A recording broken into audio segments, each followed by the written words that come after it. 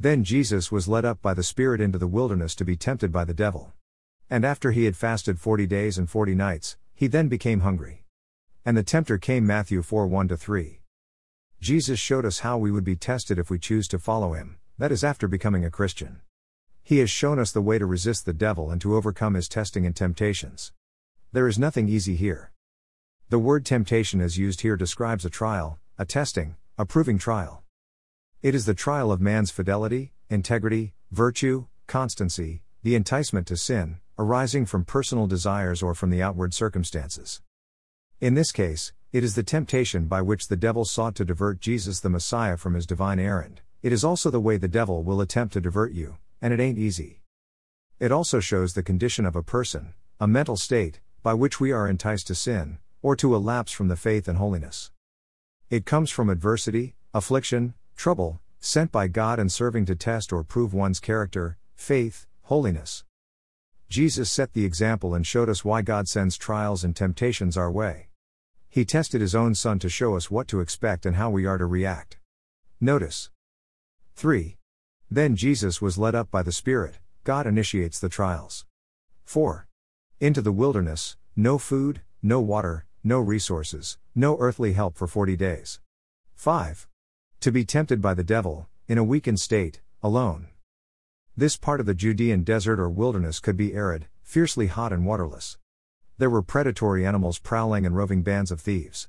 Imagine how the dangers of geography, climate and the barren landscape could affect and test your body, mind and spirit. This actually happened. It also serves as a type of metaphor for you. Today, there will be predatory animals prowling and roving bands of thieves lying in wait for you. Imagine how the dangers of geography, climate and the barren landscape will affect and test your body, mind and spirit.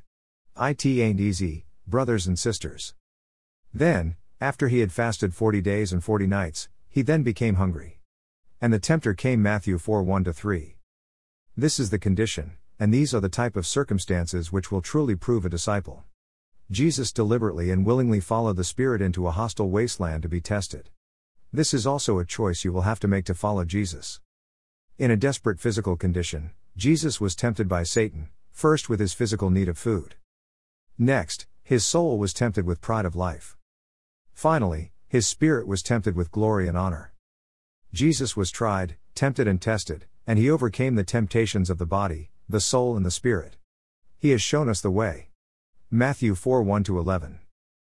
We would do well to study this and commit it to memory so that any time you are tested and tempted you will say, 1. I shall not live on bread alone, but on every word that proceeds out of the mouth of God. 2. I shall not put the Lord my God to the test. 3. I shall worship the Lord my God, and serve him only. And then, and only then, the devil will leave you, and even the angels will come and minister to you. Matthew 4:11. If someone told you about an easy salvation or some kind of cheap grace, don't believe it. This is tough. But, have you ever found anything in life that is cheap or easy that had any lasting value? Are you getting the idea that being saved is not easy, and it is not supposed to be easy? Following Jesus is not easy, but there is no adventure like it. Rather than a temporary pleasure on earth, then an eternity in darkness and fire, you will find both purpose in life now and then eternal peace with God, things the eye has not seen, and the ear has not heard, the things God has prepared for those who love him. Your brother and friend, Mike Young. Coming next, It Ain't Easy, Making Disciples. Previous, It Ain't Easy, the preaching of John the Baptist. P.S. Please stay with me. This ends really well. You have to see this at the end.